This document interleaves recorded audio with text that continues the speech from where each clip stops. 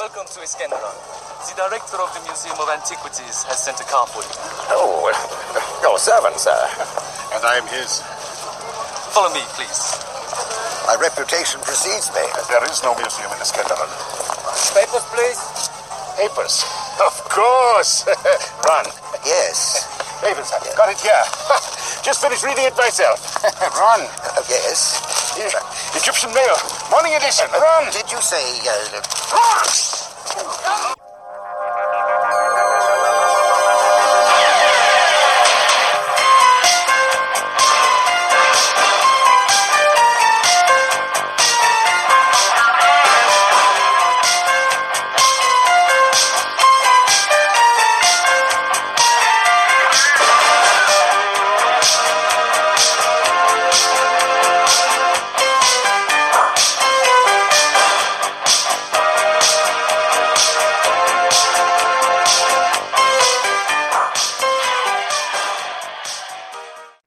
Welcome everyone to My Bleeding Ears. This is episode number 36. Today we got a lot to talk about. My name's Larry, your host as usual. And with me today, Jesselyn. Hello. We saw a few things. Mostly you saw a few things. I pretty much didn't see as much as you did, but... I don't know, we were busy last week, I guess, maybe. Sure, yeah, we were real busy. We binge-watched what we're going to talk about first. Exactly, so, yeah. Exactly. But yeah, we haven't been in the movies in a little while. We'll hopefully get there pretty soon with the new Jurassic Park coming out. We haven't seen the Han Solo movie yet. Nope. But there's just going to be a shit ton of movies coming out. And plus, we are going to the Cinepocalypse 2018 here in Chicago. Yes. We have a week-long movie marathon going on there where a bunch of new movies are coming out in like the cult and horror and action genre. Movies from Russia, Canada, and United States. We got a Monster Squad documentary. Mm-hmm. So that's definitely one I'm hyped up to see. And then there's the 30th anniversary of Killer Clowns from Outer Space. Right. The directors will be there. The director from Tales from the Crypt, Demon Knight's going to be there. Awesome. Hopefully Billy Zane will show up. I doubt it. But that would be amazing. I would freak out and probably get arrested. Do you think you'd grab him like you grabbed Patrick Stewart that one time? I definitely would. And I don't know if Billy Zane would be as cool about it. Oh, he would. As Patrick Stewart was. He'd be like, if you give me what I want. And then you just turn to pudding. And I would. You'd have to give me a pass. Sorry, hall pass. No, I if would. Billy Zane shows up. Well, if Ava Green was ever at one of these things, I would want a hall pass too. So. No. I can't have a hall pass for Ava Green? Mm-mm. No hall passes for you, only me. Anyway. Oh. Yeah, we'll see Christian Bale one of these days. Definitely would get arrested. So, but yeah, if you're in the Chicago area, it looks really cool. Yeah, there's the directors from Turbo Kid is premiering their movie there. Mm-hmm. Summer of '84, I believe is the name of it. We just rewatched Turbo Kid. Which we love, of course. It's better and better every time. Every time I see it. First on the chopping block today, we have the Santa Clarita Diet, season 2. Mm-hmm. What did you think of the second season as compared to the first? You know, I kept putting off the second season because I liked the first season just fine. Right. I didn't think it was fantastic, so I wasn't, like, chomping at the bit to see the second season. Right, we weren't, but we did kind of binge the first season, too. We did. It's not a long season, and they're, 29-minute episodes? Yeah. 10 episodes, 29 minutes. Mm-hmm. Not a big season, which it shouldn't have to be. It really finds itself, yes. I think, in the second season. It's laugh out loud funny. Drew Barrymore and Timothy Olyphant totally hit their stride in this one. They play off each other very well. Way better than the first season. The first few episodes kind of turned me off a little bit because I thought the acting was bad. But that's just the way they're supposed to be acting. And this show doesn't take itself very seriously. And if you haven't seen it, it's about Drew Barrymore. She gets infected, and she turns into a zombie with, superpowers, and she's, stronger and has a healthier sex appetite and everything. But she starts to decompose, and body parts start falling off, and she needs to eat people to stay alive, and blah blah blah. So you can see how this might be like could be a serious show, but they totally play it for laughs. It's not serious at all. Yeah. There's never a time you're like, oh my god, they're gonna get caught. You're waiting for them to get caught. You're waiting for these outcomes with happiness instead of you're chomping on your fingernails. Right. It's a farce, for sure. Yes. Especially in the second season. So like I said, they play off each other very well. Timothy Olyphant's hilarious. Which, I had no idea. I really didn't think he would be funny at all, and I was so wrong. Yeah. He's the best part of the show. He's my favorite part of the show. Oh, yeah, same here. I like him. I've liked him since Go, the movie Go. Oh, me too. I've been in love with him for years, but not because he's funny. Oh, yeah, you were big into Scream, the Scream movies, like Scream 2, and you remember him from that. But I remember him from Go, too. Oh, yeah, he plays the... Yeah, he's funny in that movie. He is funny, but in a, I don't know, sort of terrifying bully type of way. Definitely not like this. No, funny. not at all, not at all. I like the younger kid in that show, too, like the nerdy dude who's their daughter's friend. Yeah, the character's name is Skylar, and the actor's name is Eric Bemis. Eric Bemis. He was Russ in the reboot of Vacation that came out a couple of years ago. Okay. And he was Howard Stacy in Amazing Spider-Man 1 and 2. I don't remember. Like Gwen's brother or something? It must have been, right? Not the father, I would think. Well, no, obviously not. We got the waitress from It's Always Sunny in Philadelphia. Mm-hmm. She plays his mother. Yep, Mary Elizabeth Ellis. We got Nathan Fillion as a zombie head in this season. Before in the first season, he was just an asshole. Yeah, you kind of can't wait for him to die in the first season, but you really grow fond of him, much like Timothy Olyphant's character does when he's just a zombie head. Joel McHale makes a few appearances, a couple episodes in there. It's always nice to see him. He's a pretty funny guy. I like Joel McHale. Yeah, I love Joel McHale. Zachary Knighton, from those very few of you who watched Happy Endings. Very few people. I don't even remember his name in Happy Endings. The guy who gets left at the altar in the pilot. Was that it like guy. Mark or something like that? I don't remember. Brian? It could be. Nah, whatever. One of those names. I watched it for Alicia Cuthbert. Yes. Kuber, she's the one who leaves him at the altar. Yeah. I was excited to see him again. I like him. Aww. And Natalie Morales, in Parks and Recreation, she's a recurring character who ends up marrying Aziz. Tom Haverford. Yeah. Yeah. Mm-hmm. So yeah, that's where I remember seeing her from. Yeah. They're all pretty good in this series, and they all play well off each other. It's gotten a third season. Hell, I think they even announced the third season right when the second season came out. So that's good, Good. It's good. I'm loving Netflix, man. They're just putting tons of shit out there. To see what... Just to see what sticks and to see what other our different channels just haven't picked up. Netflix is so great because you can show whatever you want. It can be R-rated, it can be X-rated, unrated, PG, anything it wants. There's no restraints. The same with Amazon and Hulu. They're taking a little longer to get on this train, but they still have product coming out, and it's getting big. Foreign films, foreign TV. You're going to find all of that on Netflix. Because, I don't know, I don't watch as much TV now, but it was saturated with fucking the reality shows. Yes. Who gives a fuck about these people? Seriously, let's see a story. Let's have an asshole write something and another asshole direct it and throw some more assholes in there to act in it, and people want to see that now. And I think, I'm pretty fucking sure this is the reason why that there's so much reality TV is it's so cheap. Yes, you give, of course. You give people $5,000 and say, hey, you want to be on this show? Hire some douchebag cameraman.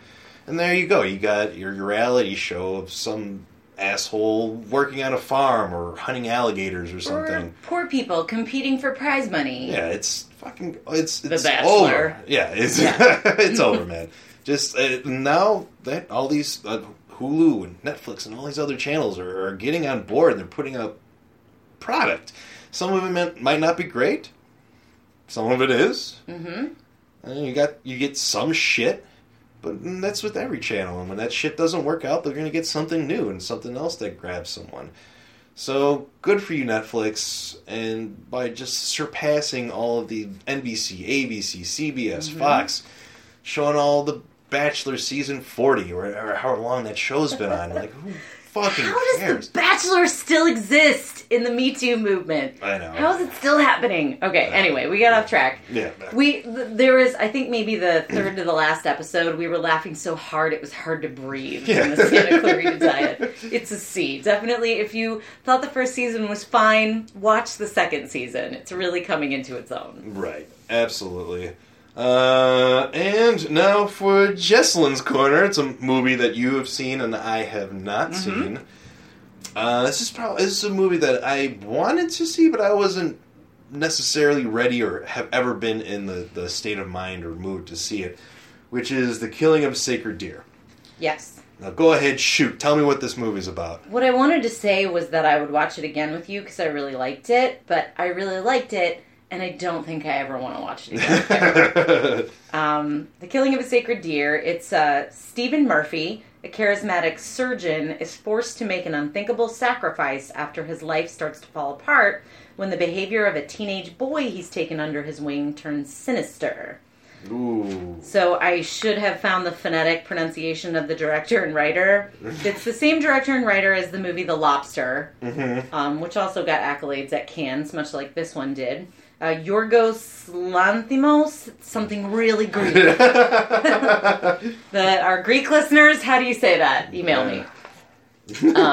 And it's starring Colin Farrell and Nicole Kidman, who have fabulous chemistry together. They should do more. They've already done 2 movies. They should continue to do movies together. What was the other one? The Beguiled? The Beguiled, right, yeah. Which was also pretty good, but I think I like this one more. It is really dark. I want to see The Lobster now because the Lobster kind of looked like a black comedy or maybe just kind of a weird Michael Gondry type of, or Michel Gondry type of goofball movie. Not goofball, but sort of funny. This was not funny at all. It is really, really dark. And when the movie opens, Dr. Murphy leaves the hospital, and Colin Farrell, and he meets Martin in a diner. Martin is played by Barry Keoghan from Dunkirk, which I also haven't seen. All right, we gotta check that out. Yeah, we have to check out Dunkirk. It's unclear how they know each other at first, and you find out later on it's because Martin sought him out because his father died on Dr. Murphy's operating table. And you find out even more that Martin wants to even the score. I'm not going to spoil anymore. In fact, I think I'm going to write a blog about this movie because I've been thinking about it a lot. Oh, good. Nice. I think instead of spoiling my corner movies, I'm just going to direct you to my blog in case you don't want it spoiled, especially recent movies like The Killing of a Sacred Deer. But I think I definitely give it... I want to say A, but I'm going to say A- just because it's really fucked up. It made me really, really sad. Aww. But it's interesting. It's original. I would definitely say see this movie. And Barry Keoghan, however you say it, you're terrifying. We gotta watch Dunkirk now. Yeah. You scared the shit out of me. Well done. And Colin Farrell, too. You don't often see Colin Farrell scared. You will in this movie. Kind of scared? Like he's scary, or he just scared himself by someone? Martin scares. Oh, Martin, okay. Colin Farrell's character, yeah. Oh, okay. With good reason. It's scary. This is a horror movie. I don't know how other people are classifying it. I think so. Horror movie. Okay, so you were just talking about the director, and what is his style, or what did you pick up from his directing style that I don't know, makes this movie stand out from other movies? Yeah, I mentioned Michel Gondry when I talked to you a little bit about it yesterday because it was a unique style, and those of you who have seen like Eternal Sunshine of the Spotless Mind, there's definitely a style that he has. I think it's the color scheme, it's the way that he films things, it's the shots of the characters. I don't really know how to explain it, but it's unique. Do you think The Lobster is going to be kind of like this movie? From what I've seen, when I just saw a few parts from when you were watching, kind of seems like it's a bit of a tonal kind of movie, yes. And not too much dialogue. Yeah, it's and a lot of times those kind of movies, which is actually the movie of the week, is kind of like that. There's just a big divide with these kind of directors, like Nicholas Winding Refn, who did Drive and everything, or Abel Ferrara, or we got 120 some hours. What's that guy? 127 hours. 127 hours. I don't remember. Danny Boyle. Yes, like Danny Boyle. Danny I'm Boyle, sorry. like those kind of Yes. directors, where it's not like a conventional directing. You know, and Yeah. it's not like a talking quick cuts and explosions and whatever. There's definitely a style there. Yeah, this director has a vision and Right. executes it. Okay, well, definitely have to check this movie out. I won't read your blog, which is... Jesselyn Spoils It All at .blogspot.com. Yeah. I'll post that on the My Bleeding Ears page, because I do want to write about this, and I want to start writing about the movies from Jesselyn's Corner, rather than spoil them here for you, in case you wanted to see them. You can just spoil them somewhere else. I'll spoil them somewhere else. You can choose to have them spoiled, rather than accidentally have them spoiled by listening to the podcast. Don't stop listening. No. Well, there's no... Is there any killing of deer in this movie? There are no deer. It's a metaphor. Okay. I wonder if there was a lobster in the movie, too. Yeah. I think this guy's... Actually- Yorgos Lanthimos is obsessed with animals. Well, the premise of the lobster is that you do turn into an animal if you don't find a mate by a certain time. I'm pretty sure that that's the premise. I'm sure it's a metaphor, but that's something that literally happens to you in that movie. Unless you find a partner. Okay. Well, this one's for you. Remember that Friends episode with the lobster thing? You know, with Of Ross? course, that's what I think of every time. Oh. It's for lobster. Oh, jeez. Before I realized, I grew up and realized Ross is awful.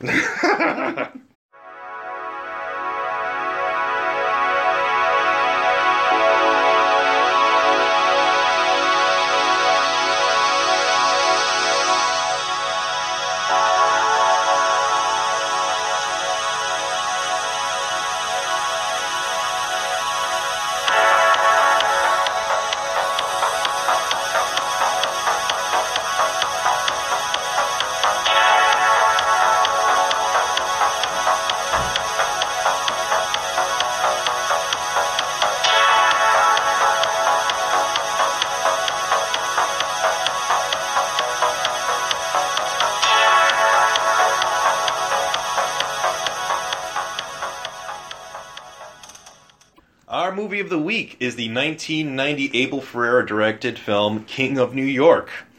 King of New York is about a drug pin who is released from prison and seeks to take total control of the criminal underworld in what he believes is an attempt to better his community. This movie stars Christopher Walken as Frank White, our King of New York, who he tries to be, of course. This role by Walken is very interesting, considering his career and what it has really amounted to lately in probably the past 20-some years. He was kind of like just like a funny actor. In the last, about the last 20 years, he would do movies like Mouse Hunt and Kangaroo Jack, and he'd just be a silly side character in films. He would get some bigger roles. Maybe one of the more serious roles is that the Seven Psychopaths, where he plays kind of somewhat the straight man in that one, I would say. Kinda, yeah. Kind of, yeah. He's not as silly as roles before that film. Yeah. But you look back at his earlier work, like The Deer Hunter and The Dead Zone. The Dead Zone and everything. He's like a serious actor. I think this movie was his transition into kind of like the sillier roles that he ended up getting from there on. And also, like, mob boss roles. Get out of my head, Larry. That's exactly what I was going to say, yeah. Yeah, you play silly mob boss roles, or in that movie Mouse Hunt, he plays an exterminator and eats rat shit. You ever seen Mouse Hunt? No. No. Now I don't have to. No, it's actually I kind of like it. He's funny in the movie, yeah. He like eats the rat shit. He's like smart, you know. Sure, he's funny. I'm sure he's funny in that ping pong movie that I will never see. We watched it. What are you talking about? I blocked it from my mind, and I never saw it. We saw it. Don't be silly. Well, anyway, I think this is the turning point where he starts to become the Christopher Walken of now in this film. He plays Frank White, a drug kingpin who's just gotten out of prison for what we find out he was trafficking drugs. He gets out and he ends up some of the drug kingpins that probably fucked him over in some way. He has them executed. I forgot their names. They're two like Latino guys, like Right. the Latino drug lords. He takes care of those guys. And even if he just wants to eliminate his competition. Right. Yeah. And this is right when he gets out of prison too. Yep. He starts whacking people, and he has his own crew of guys, which is like a mixture of whites and blacks. This is a lot of the other mob bosses in this movie don't like him because he hangs out with different races. He has like a whole just big group of people who follow him because he's just like a cool guy, kind of. He doesn't discriminate. One of those characters is Lawrence Fishburne. Larry Fishburne in this movie. This is kind of parallels with Christopher Walken, which is that a lot of roles before and leading up to this, he kind of played kind of like a silly character. He played the cowboy from fucking Pee-wee's Playhouse. Pee-wee's Playhouse, yeah. Or he did a lot younger roles, like Apocalypse Now. He was a young kid in that movie. He was like 13 or 14 when he was filmed that one. underage, yeah. He lied about his age. Right. And this is right before he started taking all these serious roles where he's a lot more reserved. He's the higher up kind of guy. Like, he was in that one movie. It takes place in Chicago, I think, in the 20s. He plays like Bumpy Johnson. I forgot the name of it. It's with Tim Roth. It's like a gangster movie. Okay. Actually, the funny thing about Lawrence Fishburne is that I knew a guy who was a stand-in for him. And he kind of resembled Lawrence Fishburne, and he was like the same height and everything, so it was kind of cool. He was an actor. Huh. I worked with him on and off, and actually bowled with him a few times. Oh, wow. So it was kind of cool. Well, yeah, and he's still goofy in this, but menacing. Menacing, too. very Yeah. menacing. Hell yeah, dude. He's my favorite role in this movie. Yeah. He's just nuts. Still dangerous, for Still sure. dangerous, right. So you see that his guys start offing all the bad guys, and he meets up with them finally in the hotel room, the Plaza, which is owned by Trump, by the way. Which I read about. I read that too. Is that he let the director film there as long as like his wife at the time got a picture of him because he loved one of the other movies he did. So he's like, yeah, you can film here. Just be nice to my wife. Way back in 1989, so Okay. way before back piece when of he shit was Trump. innocuous. Yeah. Sure. Exactly, yes. I looked to see when Larry Fishburne became Lawrence Fishburne, and it looks like What's Love got to do with it. Most times he was credited as Lawrence. Right, see where he's... So. Yeah, he's still a menacing guy in that movie, too. Yeah, he's a pretty bad dude. He plays Ike Turner. In that, He's a little different. So we get to meet some of his other guys with him. One of them is, you see Steve Buscemi. He's not really in this movie all that much, but you do see him in there. It's just one scene, or is he in another scene? I think he's in the background in like another scene, Yeah, but it's just okay. one scene. What's his name from Breaking Bad is another one of his goons. I'll find it. Giancarlo Esposito. Giancarlo Yeah. Esposito, exactly. He's from Do the Right Thing, the usual suspects, but yeah, Breaking Bad, Was tons his- of TV. And which was finally his big breakout Mm-hmm. role. We have Paul Calderon, who we would probably know as the bartender from Pulp Fiction. Although he's been in tons of shit. Okay. Tons of TV, tons of Oh my movies. God, yeah. He's like a New York actor, so he's in all the fucking Law and Orders and everything. So Yeah, Boardwalk Empire, Fear the Walking Dead, Bosch. He's in tons of TV. Yeah. tons. All the other guys are kind of like background characters. You really don't get to know them all that much. Those are your main guys for the most part. And Thug Leader. Oh, well, we haven't gotten to the thug leader Okay, yet. let's We'll get there. We'll get there. That's just the crew we've met now.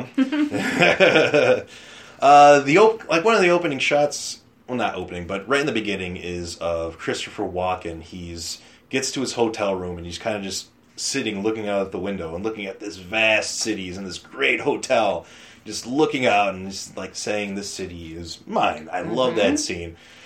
It's actually on the poster and box of the movie. Mm-hmm. And later on, while he's getting to the Plaza Hotel, right after getting out of jail, he sees that New York looks like shit. I think New York kind of looks like poop anyway because they put garbage on their streets.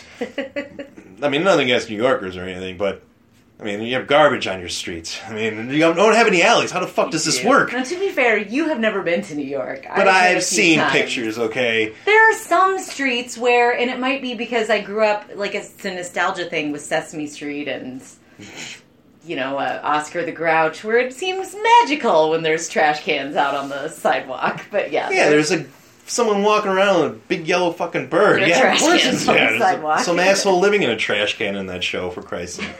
Come on. You have Grouches everywhere. Right. So he's driving through and he sees how shitty New York has become since he's been in prison. So he automatically sees, like, I have to change this. Mm-hmm.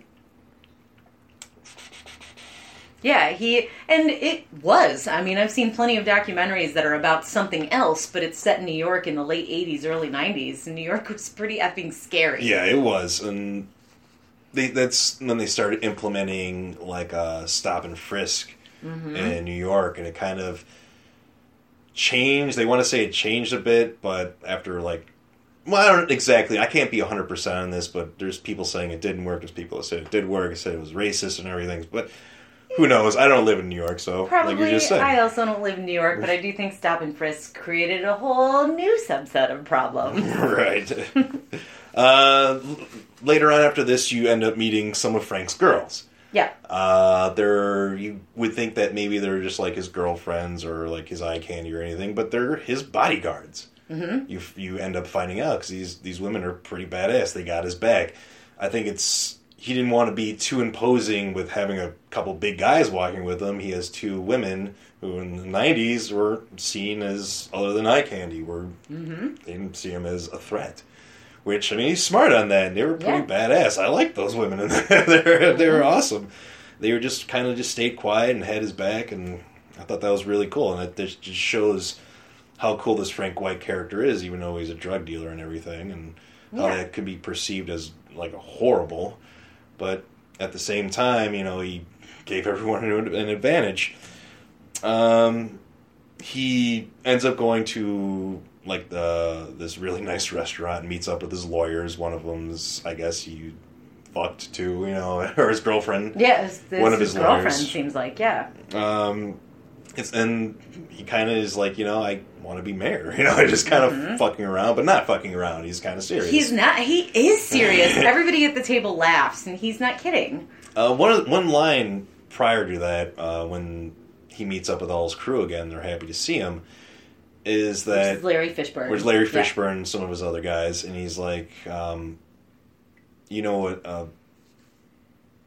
Larry Fishburne told him, like, hey, we killed these guys. And he's like, I was in prison so long, I don't have any feelings anymore. I don't care. Mm-hmm. I don't feel about this. He says it a lot more eloquently than I do, but, And that's apparent as the movie progresses. Yeah. Right, yeah. Yeah, absolutely. So they end up, bullshitting with the lawyers at this dinner scene, and Frank goes to his girlfriend, whose name...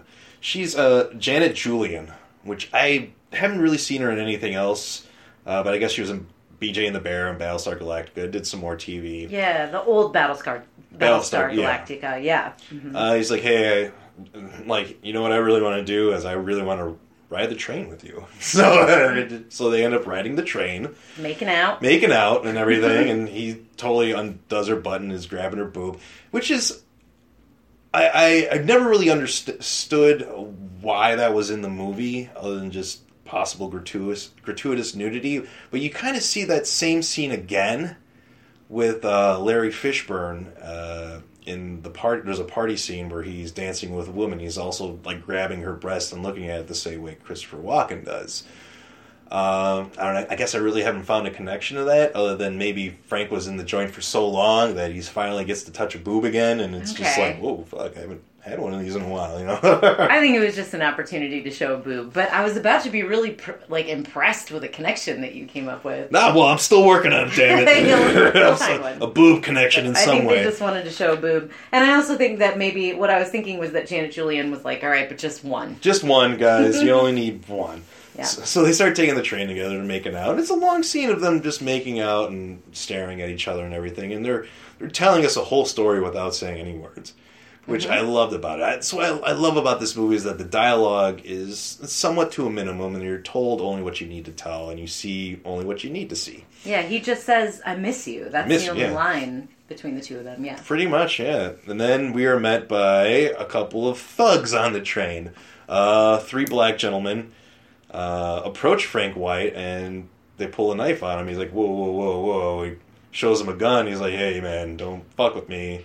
And as they're backing up, he throws him a wad of cash. He's like, hey, meet me at the plaza. I got work for you guys. Mm-hmm. And one of those thugs is Thug Leader, and he is... Harold Perrineau. From 28 Weeks Later, Romeo and Juliet, Oz, Lost. Tons of shit. So. He's from Brooklyn, I discovered. Oh. So, yeah, this had only been his second film.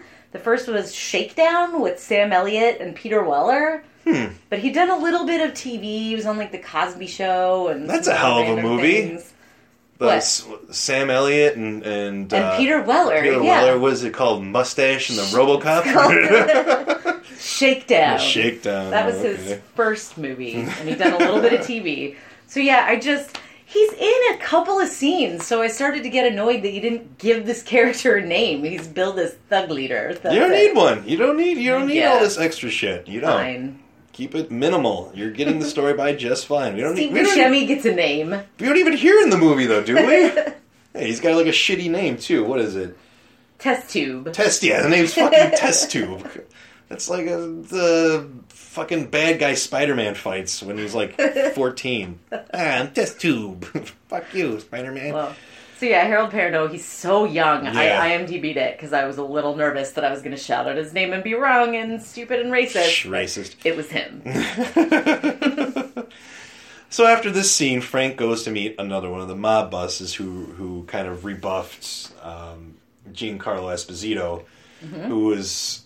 No, that wasn't Gene. No, it was actually Paul Calderon's character of Joey, who Frank sends to go talk to him because he wants to have a meeting with one of these other mob bosses. And this is like one of the Italian bosses, and he's like, fuck Frank, and go fuck himself, you know, and he pisses on Paul Calderon's shoes, you know? Yeah. So then a few scenes later, Frank Black comes to visit this guy, and... Wait. Frank Black. Frank Black's the lead singer of the 80s fucking band. I can't think of their name right now. Anyway, Frank White ends up meeting this mob boss, and he, is like, hey, I want in on all this shit. You sell a dime bag in Central Park. I want in. Mm-hmm. And as he's walking away after talking to this mob boss, the mob boss is like, fuck you kind of thing. And Frank White just blasts him, goes to everyone else there, is saying, hey, you're afraid of you're pissed off about getting ripped off by this asshole. Come join me. Mm-hmm. And, of course, some of the guys do come and join him. They do, like, yeah. Let's go with this guy, man. Mm-hmm. And it's that one actor. I don't remember his name, but he's in tons and tons of shit. He's a Latino actor. This is right before he got, like, this tattoo on his neck, which was very predominant in all the movies he was in. One of them is Wishmaster 2 off the top of my head. I can think of... He was in that scene in Wishmaster 2 where... He's like asked the Wishmaster to get him out of prison, or no, he asked the Wishmaster to have his lawyer like suck his own ass or something, or kiss his own ass. So the Wishmaster's like, okay, and then the guy puts his head up his own ass. I never make wishes now. Yeah. Those films. Anyway, what do you wish? So he blasts that guy, gets some more recruits, and you end up seeing a lot of these guys throughout the movie joining him in the ranks. Like the Harold Perrineau Thug Leader character. You see him later on at the Plaza Hotel drinking champagne and working with them. Mm-hmm. So, like, he didn't give a fuck about your color. You just come in here and let's make some money, Well, and also, historically, gangs have worked for mob bosses. Oh, yeah. So, I'm sure that was reflective of life, too. But, yeah. Then we get to find out that Frank, wants to help like these inner city hospitals that are getting shut down that aren't in the rich neighborhoods. He wants to be able to provide for them, and he goes to all these different banquets and stuff, and he wants to have this thing move through and funnel like drug money through it. Yeah. Really, thinking about it, he just wants to kind of, at the same time, it's a good way to funnel and whatchamacallit, money. What do you do when you got money and you want to get it off the books? Laundering. Yeah, he wants to launder his money. Launder it. But those make the best villains because he also sincerely believes he's doing something good for the city. Yeah. Then this movie kind of takes a turn a little bit. And then you're introduced to the law enforcement side of this movie, which is you get the characters of Wesley Snipes. Mm-hmm. You get David Caruso. Mm-hmm. You get this one guy, I think his name is Jimmy Lorenz or something like that. You meet them all like at this wedding, right? Right. And one of the guys, the guy who's getting married, is another New York actor, which you gotta love about New York and all these different big cities and how they have unions and everything. So you get to see some of these same actors over and over and over again. James Lorenz, I believe his name is, was his first role was in Street Trash, where he played the door guy in the movie, and he's a pretty funny role in that movie. It's just funny to see him playing a cop now. And he's done some other, these small bullshit roles. I think one was in the Jerky Boys, which I saw that movie a very, very long time ago, and it was horrible.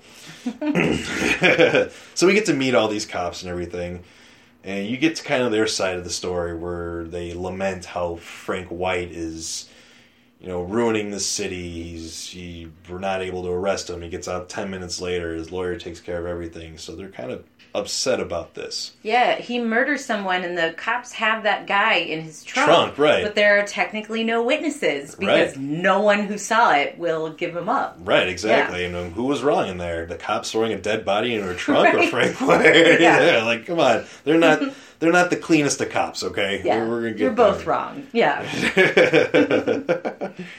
And then after that, we get to know the cops a little bit. We meet Larry Wong, who is one of the Chinese drug dealers, and Frank wants to, get into business with him, and then Larry Wong kind of is like, fuck you to him too. So they end up blasting all Larry Wong people, and steal all his drugs. They're once again the character who played Larry Wong. He's like, hey, you're crazy. He's just another one of these guys who are just calling Frank White crazy. And that's just something you don't say to Frank White, because he's going to mess you up one way or the other. Yeah, sure, he's crazy and everything, but he's going to get shit done in his way. Yeah. Which leads to one of my favorite scenes of the movie, was when Lawrence Fishburne and his partner Blood, that's the name of the character in Blood. You don't really get to see too much of him or get too much of a backstory on Blood. But he's driving the car and he waits outside, and Lawrence Fishburne, playing Jimmy, goes and orders a bunch of chicken in this restaurant, and he totally harasses the guys working there. And then stiffs him. Wants to stiff him. Asks for root beer and stuff. He ends up being really nice to these children who are trying to play video games. The guy yells at him, he's like, hey, you don't got any money, you don't play the video games. And he ends up giving money to these kids and their grandmother or whomever that is. He's like, here, take some money and everything, trying to be nice to people. The cops bust in, they arrest him for the murder of all those drug dealers, just trying to get closer to Frank. But of course, they get out 10 minutes later. And you get to see the back and forth between Jimmy and the Wesley Snipes character, which is you have a black cop and you have a black gangster, which is what's the difference? Kind of like what Jack Nicholson says in The Departed, what's the difference between a gangster and looking down the barrel of a gun? What's the difference, Right. And there's, I like that kind of, each one is saying how they're kind of, not good for their community or not good for their race. One's a cop beating black people, another is a black man selling drugs or being a criminal. So there's... Right. Kind of this, I don't know what the word is, I'm not as smart as you, but... Juxtaposition. Yes, and there you go. Jimmy kind of looks at the Wesley Snipes character, Thomas Flanagan, as being... I didn't realize his last name was Flanagan. Okay. As a traitor, kind of, to his race. He's very disrespectful to him because he's a black cop, So, they get out of jail, and then there's a scene after that where the cops are like, hey, we have to take care of Frank. The law's not working. He's becoming a superstar. He's becoming a character like John Gotti was in New York. So that's why I think it's kind of semi-based on John Gotti a little bit. So they want to make a plan to where they take him out. They want to hire people to take out Frank White and all of his people. And one of the higher up, the sergeant, who was played by Victor Argo, who... he was in movies like Bad Lieutenant and True Romance, just small parts. He played a gangster TV in True Romance. And some Law and Order, Right, yeah. He's like one of those New York character actors. Yeah. He's like, that's not a good idea, and the only person I'm going to come after who does that is you. And David Caruso, let's say he's like the main cop out of all of them. Yeah. And he does a great job in this movie, too. He's such a jerk-off, and I love it. I love his character in this movie. But you understand his frustration. I do, too. yeah. You can understand his frustration and everything, and what he ends up doing is, the cops, they pretend to be drug dealers, and they go to one of Frank's places, acting like they want to buy drugs from him. Then they just totally start blasting up the joint, end up killing up most of his crew, including Jimmy, Jimmy gets whacked by the David Caruso character, Dennis Gilly, I believe his name is. Because Jimmy kills Thomas Flanagan. Right, the Wesley Snipes character. He blasts him a few times. It's a pretty good shootout just in the underpass there. They're yelling insults at each other and everything, and Caruso just blasts Jimmy, and then I guess just kind of takes off after that, and we get to the funeral scene where they're burying the guy who got married, James Lorenz, the guy from Street Trash. That's the guy who got married. He also got killed in this bloodbath, I would say. Him and another cop, and Tommy Flanagan are being buried. And Caruso just can't handle it. He's like, fuck this. He runs to his car and starts freaking out because he ended up getting his friends killed, and Frank White's still alive. And then all of a sudden, a limousine pulls up next to him at this funeral and is like, hey, you. And hey, you. And he looks, and Frank White just puts a double barrel out and blasts him in his car, and then you just see blood splatter everywhere. Yeah. And, Frank White's got some fucking balls to do this at like a funeral for a cop where there's tons of cops. But then he gets away. And the cops are really bad at their jobs in this movie. And then this takes us to a scene where Frank is in like this dilapidated building. He has the Paul Calderone character, Joey, in there. We find out that Joey ratted him out to the cops, and they were going to pay him a lot of money, and Frank's just like, fuck it, kill him. And we get to this scene where Frank's leaving this dilapidated building, and he looks outside and he sees the same skyline that he saw in the beginning of the film, where he was in the Plaza Hotel, and now he's in this shitty part of town, in this shitty apartment building, looking at the same skyline that he did in the beginning, which is, I guess kind of saying, how can you do any better, in a way? What do you think about that scene? I think I agree with you. Yeah. Okay. Yeah, I just like that. I just like how this movie's just not full dialogue and just lets you kind of soak everything in and let the person's actions be the dialogue for you. Right. I do think I said I wish it had gone to more of a Kingpin place from Daredevil, because I just felt like that Kingpin really thought he was helping, really thought that he was doing good for a city that he loved. And I didn't totally get that from Christopher Walken. I feel like I read more into it than what they gave us. Until you get back to that detective's house where he's waiting for him. This big... We'll get there, This big... Then, kind of right after that, he goes and meets the Victor Argo character who's coming home to his apartment, and Christopher Walken's waiting for him. He's pretty much like, you know what? You guys keep fucking with me. You keep trying to, investigate me into all these murders of these mob bosses. So, if you guys, I'm going to put a $250,000 hit on anyone who is investigating me, and see how you guys like how it feels to constantly be looking behind you all the time. But he also essentially says, and maybe he actually says this, I kill bad people. Yeah, he says I only kill people who deserve it. Right. And he did. He was saying like the two Latino bosses he killed were pimping out 12-year-olds for prostitution. Yeah, and he says that he doesn't sink that low to make money. Right, That's not what he wants to do. Yeah. He's talking about how Larry Wong was, the Chinese guy, was charging immigrants insane amount of money to live in these cramped houses, and just not even giving his own people, rights at all or anything, and putting them in shitty apartments. And all these other guys are just saying, this city went to shit while I was in jail. And, you can't blame all the drugs on me because I was in jail. I didn't do any of this. I'm actually trying to clean this up a bit. You kind of got the wrong guy. And now, by that, you're fucking with me.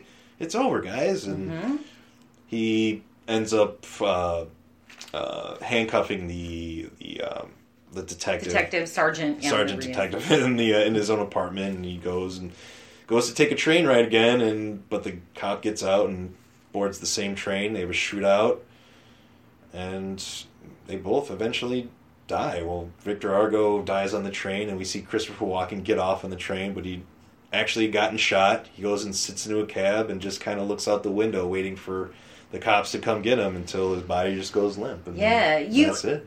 He doesn't reveal that he's been shot until he's in the cab. Right. So you don't get to see it. I remember seeing that. Yeah. No. You see him just exit the train. He's kind of covered up with his trench coat. Just walks the streets for a little while, gets into a cab. He's like, hey, just drive. And you find out he's been shot and he's dying, and the cops are on the way, and that's just how the movie ends. You don't get to see exactly what happens, which I love that, because maybe he's dead, maybe he's not. Mm-hmm. But the cops are closing in. It doesn't matter. It doesn't matter. And the taxi driver has already gotten out and pointed to him. Yeah, that dude. So he's turning him in, yeah. Who I feel like that taxi driver could easily be classified as a hunk. By hunk standards. He kind of looked like a mixture of Rob Bottin and Peter Jackson.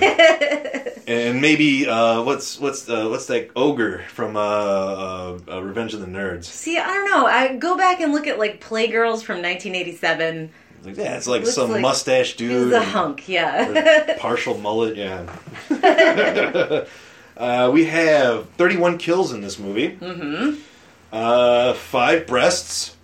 Because we only got to see one that one time. Right. Yeah. I guess I thought we only got to see one another time at the party. No, there's 2. Okay. There's 2 where Lawrence Fishburne was feeling up on the girl, and then there's the one girl dancing on the bar. Yeah. To which you replied... 5. She was dancing, really into dancing, really going at it, and her breasts are bouncing really hard. Oh, You're like, ow! Right, I just started holding my breast, that looks so painful. She has got to be coked out of her mind to be doing that.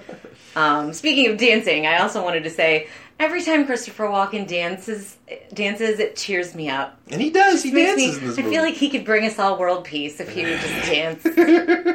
And that's what I think people found out about Christopher Walken. He's not He's really a dancer, that scary guy. You put him in the right situation, he's hilarious. Mm-hmm. So. But, he dances a few times in this movie, and that doesn't make him any less menacing at all. No, not at all. He's just happy he got out of prison, happy some drug dealers are dead. Right. He even does the hip thing where you pretend your hips are attached to strings, like Conan O'Brien does, only he does it way better than Conan O'Brien does.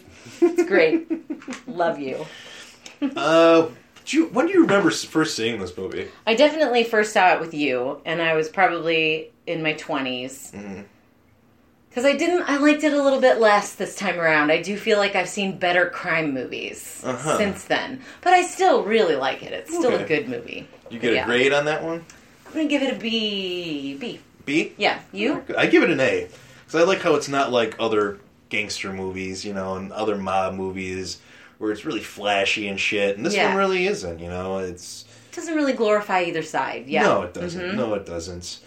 I like this director, Abel Ferrara. I haven't seen too much of his work, actually. He's done tons of movies, a lot of low-budget stuff.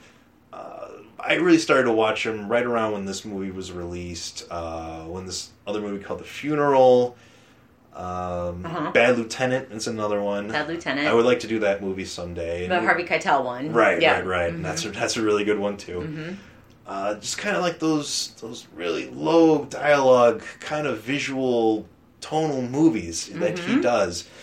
But you look back at his career before that, and he did a movie called Driller Killer. I saw those. Where he stars and directs in that movie. Mm-hmm. And just how different he has become throughout his years, because now he's just doing kind of like Italian movies and documentaries. So his career has definitely kind of changed in a way. Mm-hmm. But I definitely do want to check out more of his movies. I've totally fallen behind, I guess. Did you say what your favorite part of this movie was? Yeah, it's the part where Lawrence Fishburne's ordering the chicken. Yeah, you did say that. Sorry. Mm-hmm.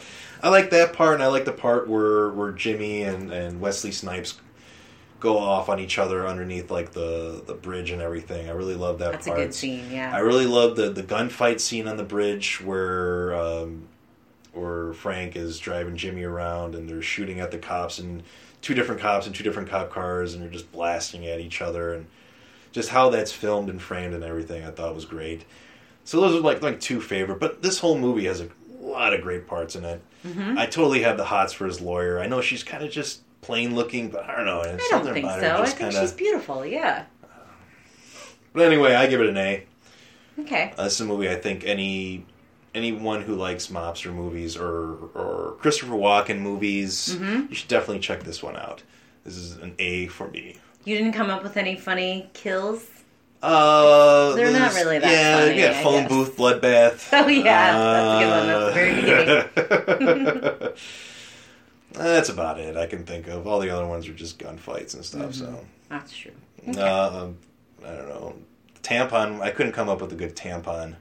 When the whole beginning scene where they're trying to buy drugs off the Latino drug. I forgot his name. I think that's my favorite part, where he thinks he's opening. So, Larry Fishburne, is what you think he's doing a drug deal, like a big drug deal, where he's going to give him a ton of money. Test tube. Steve Buscemi is testing it to make sure that it's good coke.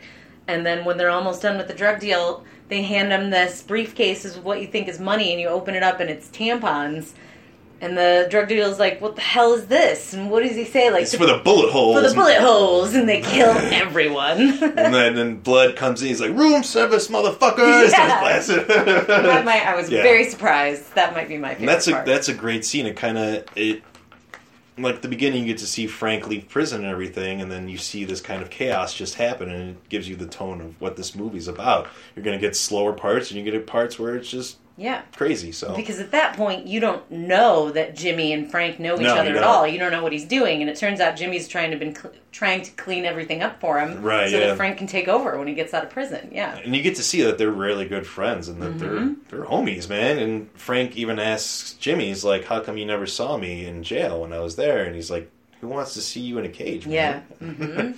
He's like, yeah, good point. Yeah.